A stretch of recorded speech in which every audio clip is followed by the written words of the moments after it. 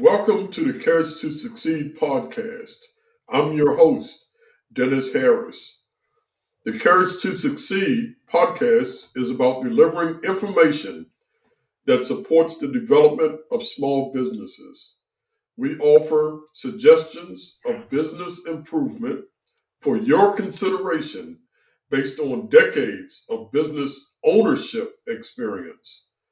The Courage to Succeed podcast is available wherever you get your podcasts. Sponsored by Shore LLC, a small business consulting firm that specializes in sharing knowledge gained from years of experience and using the resources of talented associates to advise and guide you on a path to successful growth.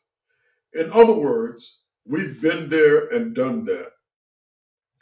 Today's topic, getting bonded and insured, with a special guest, Charles Harris. Charles hails from Clairton, PA, Correct. and as the child of military parents, spent his high school years in Dallas, Texas. Returning to his roots after graduation, Charles attended Duquesne University, where he played football and was part of the MAAC championship team in 2002. Upon graduation, he entered the workforce in a sales role while obtaining his MBA from Point Park University. Excelling in sales and playing on his passion to help people, Charles decided to move into the insurance industry. He has held key roles within the industry, including business sales leader for national companies, as well as being a key team member in building a monoline workers' compensation program.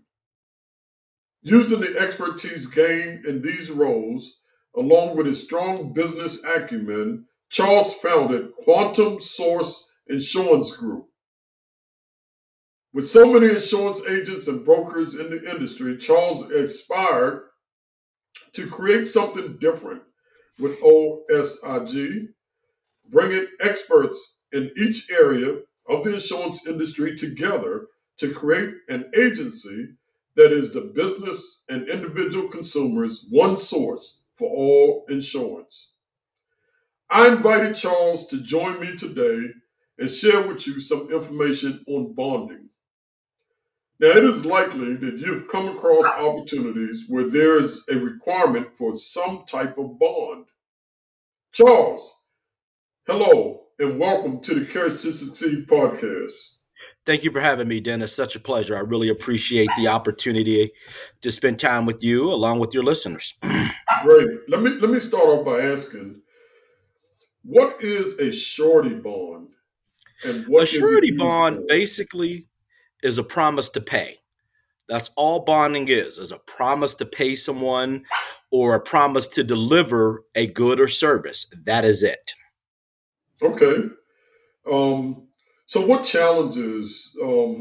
Well, before I ask the challenges, tell me what are the most common types of bonds? Most common type of bonds that we see in the industry typically are performance-based bonds, which mean you're going to perform a service or a task. There's bid bonds, which means that if you bid something and you win a project, you're going to perform that bond. We see a lot of janitorial bonds, as well as we see a lot of crime-related bonds. So in the event a business is working on behalf of someone, for example, working in a home and merchandise or materials would happen to be stolen, there's a bond for that. You know, Okay. those are typically the most common bonds that we see. Along with, you have your general freight bonds that are out there for those that are working in the trucking industry in a freight brokerage capacity.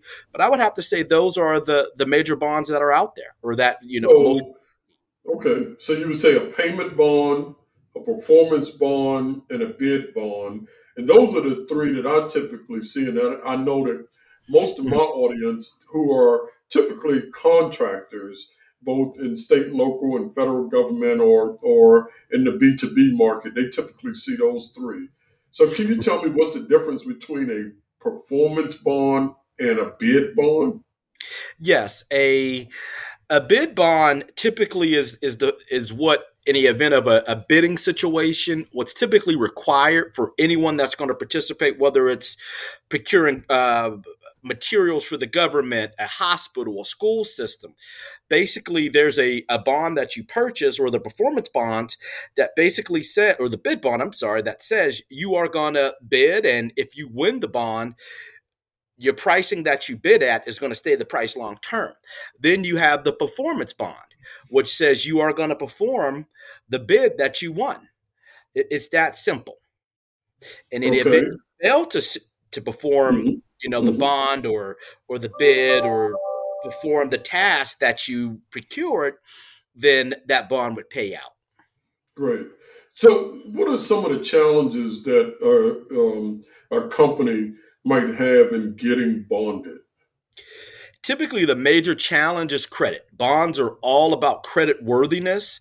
So the most important factor in bonding is credit worthiness. So if you don't have quality credit or credit that's standard, or if you have credit below standard, then your bonding capability is or capacity is very limited.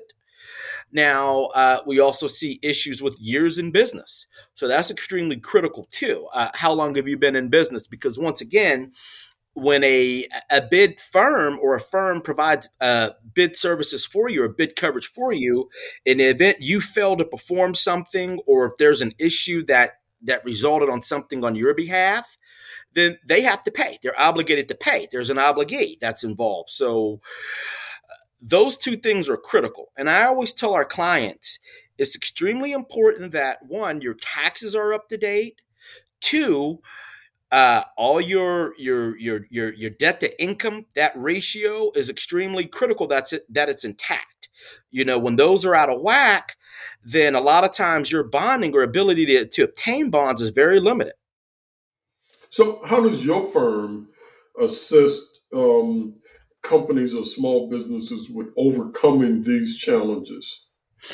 Well, we typically start from a consulting approach. So we'll work with the client to really understand their financial background, as well as, most importantly, assisting them in preparing their bond application so they can be of interest to a bonding company.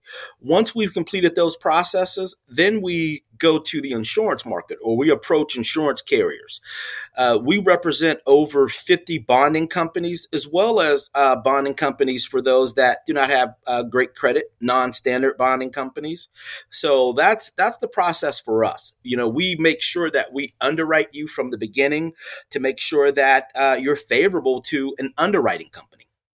Great. Do you have any examples or stories of perhaps a company that maybe was not, a slam dunk for a barn that you've consulted with and sort of held their hand or guided them through the process and eventually successfully was able to obtain a bond? You have any kind I of do. story or examples of that? Yes, I do. I was working with a startup freight brokerage operation out of Chicago last year, and the owner did have some credit worthiness issues. So one thing we did to help him was, number one, we made sure his paperwork was proper, or the completion of his paperwork was correct. The applications were properly in line. We assisted him also with making sure that his personal financial statement was favorable, because that is critical too. Your personal financial statement has to be intact along with the financial statement of the business. So there was a lot of back and forth with his accountant to make sure that tax documents were properly updated, along with the 1040 schedule. From there, due to not having proper credit, we work with all the major key bonding companies such as CNA, Travelers, Nationwide, Liberty Mutual. All the major bonding companies had said no. So we were able to go further into the marketplace and find a company that dealt with subpar credit. And from there, the cost was a little more expensive. I have to be extremely honest, but by establishing bonding capacity last year, cleaning up his credit, doing some things in the background that he needed to improve personally so his business could expand. Now going into year two, he's out of the substandard market, and he's now placed with CNA Surety, actually one of the largest bonding firms in North America. So that's the process that we do. That's a good story. So there is hope for a person who maybe is starting out or who have not accumulated assets or wealth at some point. There sounds like that there's an opportunity for them to start maybe at a higher rate or pay more, but eventually get to a point where they can have reliable and affordable coverage. Is that?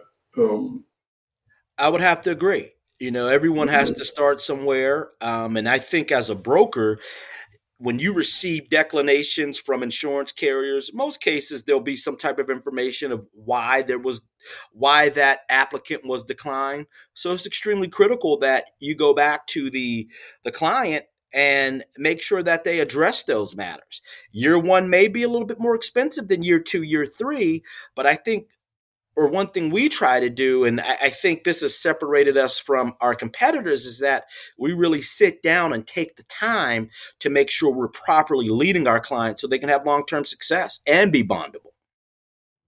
Good. So let me ask you, I know that I've had some experience with bonding, and there is...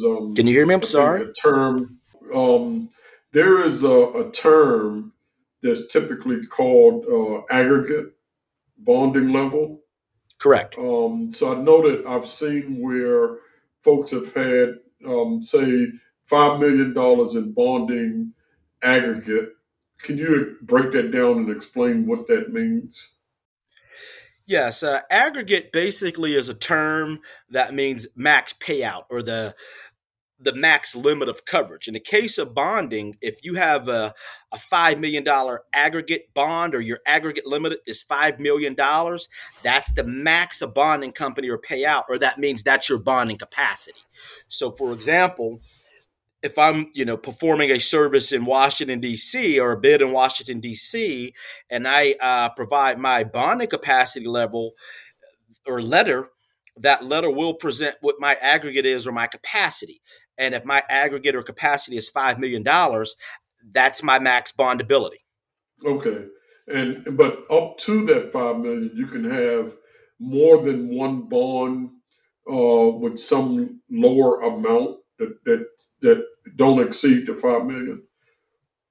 Is that correct? For example, can I have correct, $1 million project bonded, and then I have a second $1 million project bonded, and then maybe a third $1 million project bonded, as long as I don't exceed the total of 5 million. Is that correct? Correct. You are correct. So essentially, you could have up to 5 $1 million projects or $2.5 million products to reach that $5 million limit. You are correct. So one last thing, I've heard people say, "I am bonded and insured." Sort of quote, "bonded and insured." What does that mean? Well, bonded, that means you have a bond of some form. You have some type of bonding capacity. The insured means, in most cases, you have general liability insurance in place, or, depending on the state or depending on the type of business we're considering, there may be workers' compensation in place. There may be a commercial umbrella in place. If it's a professional service provider, such as a doctor, an attorney, a engineer, you may have coverage in place to protect you from errors or omissions that may occur in the course of your work. So typically, when you're bonded, you have the bond, and when you're insured, there's some form of insurance coverage in place. Yes, there is. We actually offer HR services. So we have an HR platform that our clients access as they become a free service that they could access, as well as non-clients. We do sell, which provides things such as running employee handbooks, DOT, OSHA training guides. If you're in New York or Connecticut or California, we can provide sexual harassment training, which is required in the workplace at a fraction. We also own Insure My Work Comp, which is a one of its kind, an insurtech platform, which is very similar to in the insurance industry we call it insurtech, in banking and finance they call it fintech. But it's more of a product where clients can actually go online, purchase insurance, or request insurance, and from that point they're directed to an agent within our office to find the right products and coverages. They could find that at insuremyworkcomp.com. We also own a company called Source One Partners, in which we provide consulting services. So, for example, if you're a small business, you need assistance with an accountant, we'll connect you with an accountant in our network. If you need assistance with a bank, we'll connect you with a bank in our network. We also work with a few digital marketing firms. So if you need to create that online presence, we'll connect you to that digital marketing firm so you can expand your business. So between Quantum Source Insurance Group, Insure My Work Comp, and Source One Partners, there's a lot of resources that a client can access or a prospective client can access when becoming a client, as well as existing clients too. Okay, I can't hear you. I'm very simple to reach. You can reach me via Charles at Q as in quantum, S as in source, agent.com. Feel free to call the office. We could always be reached at 412-386-8255. And clients also, depending on the product need, you can reach us at insuremyworkcomp.com. You complete the application and you connect directly to the team at Quantum Source Insurance Group. Thank you so much, Dennis. I appreciate you. I appreciate all of your listeners too. And we look forward to working with you as well as your listeners in the future.